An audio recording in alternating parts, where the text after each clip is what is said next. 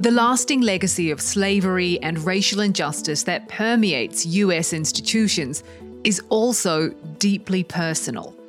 Today, we follow two Reuters journalists on their journeys to report their own history. I strongly suspected that I had slave owning in my family's past. Our first history lessons are family stories, and my family story includes some hard history.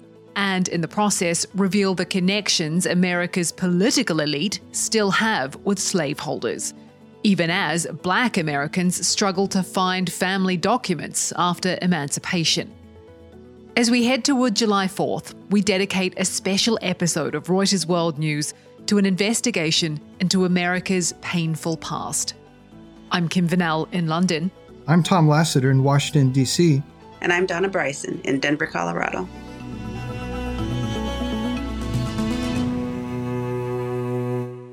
In school curriculums or affirmative action, debates over slavery often seem distant and politically charged.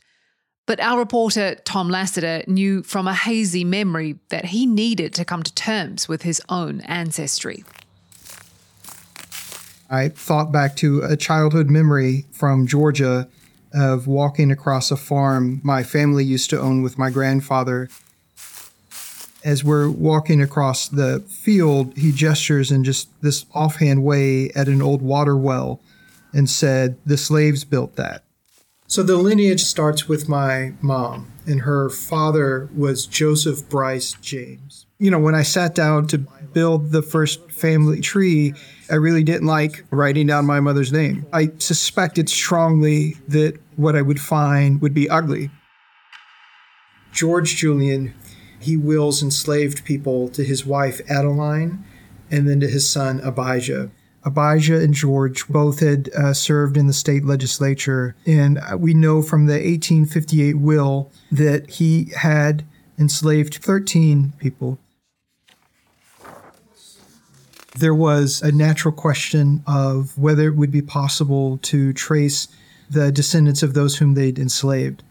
Two of the names on the 1858 will was Lot, who was a woman, and Dick, who was a man. And in 1870, there's a Richard Julian and a Charlotte Julian, who we wondered might be the Lot from the will. And they're living together in Forsyth County. But they would disappear from the census. And it didn't take very much research to figure out what was happening. In 1912, in Forsyth County, the white residents forcibly expelled almost every single Black person who lived there.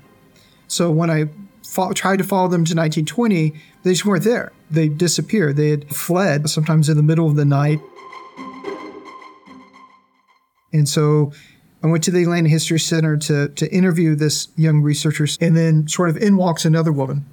And that woman was Elon Osby, the descendant of Richard and Charlotte Julian. This was their direct descendant standing in front of me. My mother never mentioned their names. She didn't tell me what her grandfather's name was other than Julian. We looked through the documents as we talked about her life, and just this remarkable and harrowing story. Imagining the fear, that they must have felt. And it's unimaginable. You are not only trying to save your life, but more important, you're trying to save the lives of your children. And just all of the things they had to leave, that they had worked hard for.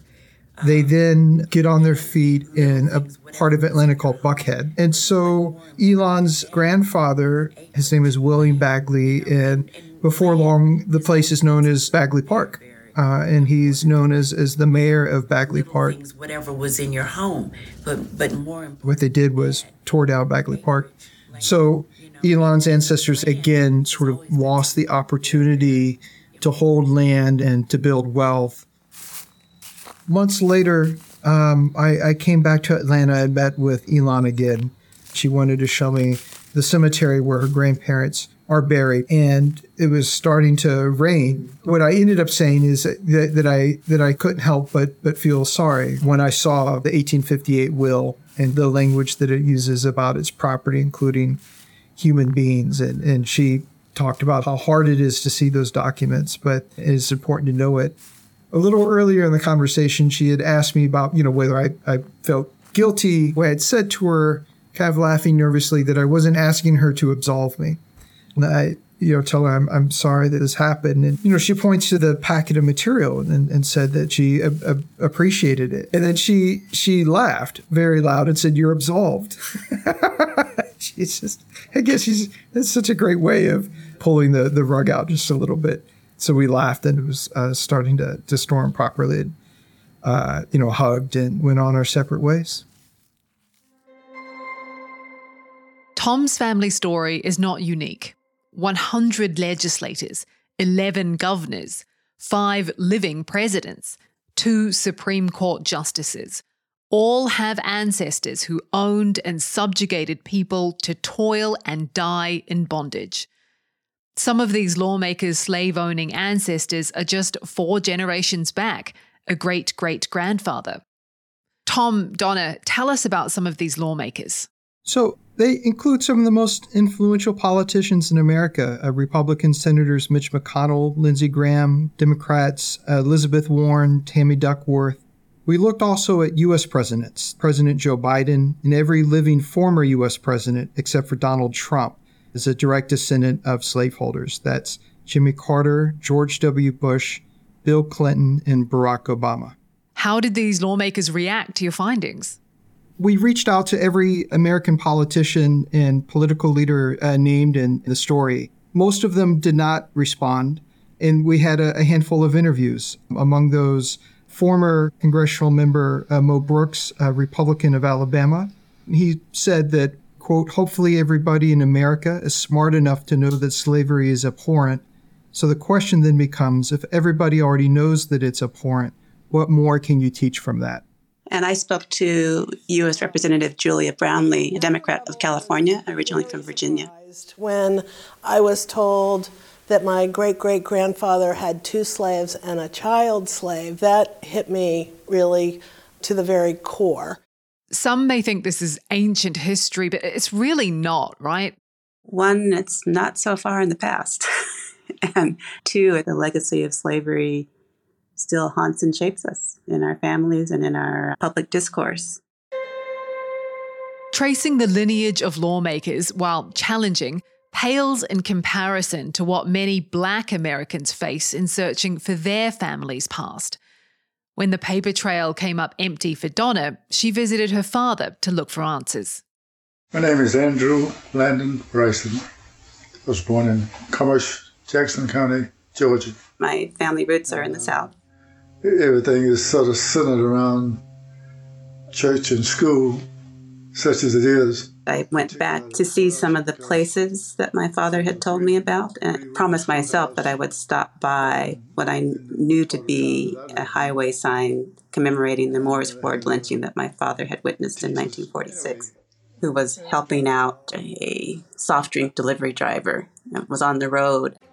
And we pulled back through there, taking a shortcut on a dirt road, and there was shooting, and there were 4 people hanging. These guys were shooting at these bodies. This was now looked back on as the last mass lynching in the United States. It involved a World War II veteran and his wife, and then another couple who were lynched perhaps because this World War II veteran wanted to register to vote. But he pushed me down into the wheel well. He said, "Stay down, stay down, stay down." And he gunned the engine and ran it through there. But I could see those people hanging up there. The truck driver was scared too and skipped the last 2 stops on the route and got him back to his family. And his mother didn't want him to talk about it. She was thinking about what happened to her father-in-law. He owned a garage and a store. This is General Bryson, right? In Commerce, a lot of the family mileposts are no longer there. My great-grandfather's house is no longer standing, though I can look at old maps and see drawings of it and drawings of the store that my great-grandfather, known as General Bryson, owned. He had a garage back there on Duncan Circle where he fixed cars and things like in the 1890s and so forth. But of course, none of this is standing. Did you ever meet your grandfather? No, he died the year I was born. The death certificate we found puts his death in 1937. He was taken from the store that he owned and tarred and feathered. You say he was too uppity or something. These Klansmen or Yahoos or whatever, they came over and they took him out. That's what killed him. It's tarred and feathered. There is this background of violence that is just part of America's history. I can look at my own family history because our first history lessons are family stories. And I think I grew up thinking that every African American family had these kinds of violent stories to tell, and I'm sure many do. The truth is going to stay that way, and trying to ignore it, it's kind of foolhardy. I think there is a conviction among a lot of African Americans that the real history has not been taught. And as we debate now what's going to be taught and what's going to be emphasized in our history lessons and when our children are going to confront these hard histories, we need to keep in mind that we owe them the truth. I mean, how can you make it go away by just simply saying, we're going to talk about this because it makes some people feel uncomfortable and other people, they get mad. That's it for this special episode of Reuters World News. Special thanks to Donna, Tom, and everyone who worked on this investigation. To read their stories, see videos, pictures, and learn how to trace your own family history, visit Reuters.com. We'll be back on Monday with our daily weekday news show, bringing you everything you need to know about your world in 10 minutes. To make sure you know what's going on in the world, don't forget to subscribe on your favorite podcast player or download the Reuters app.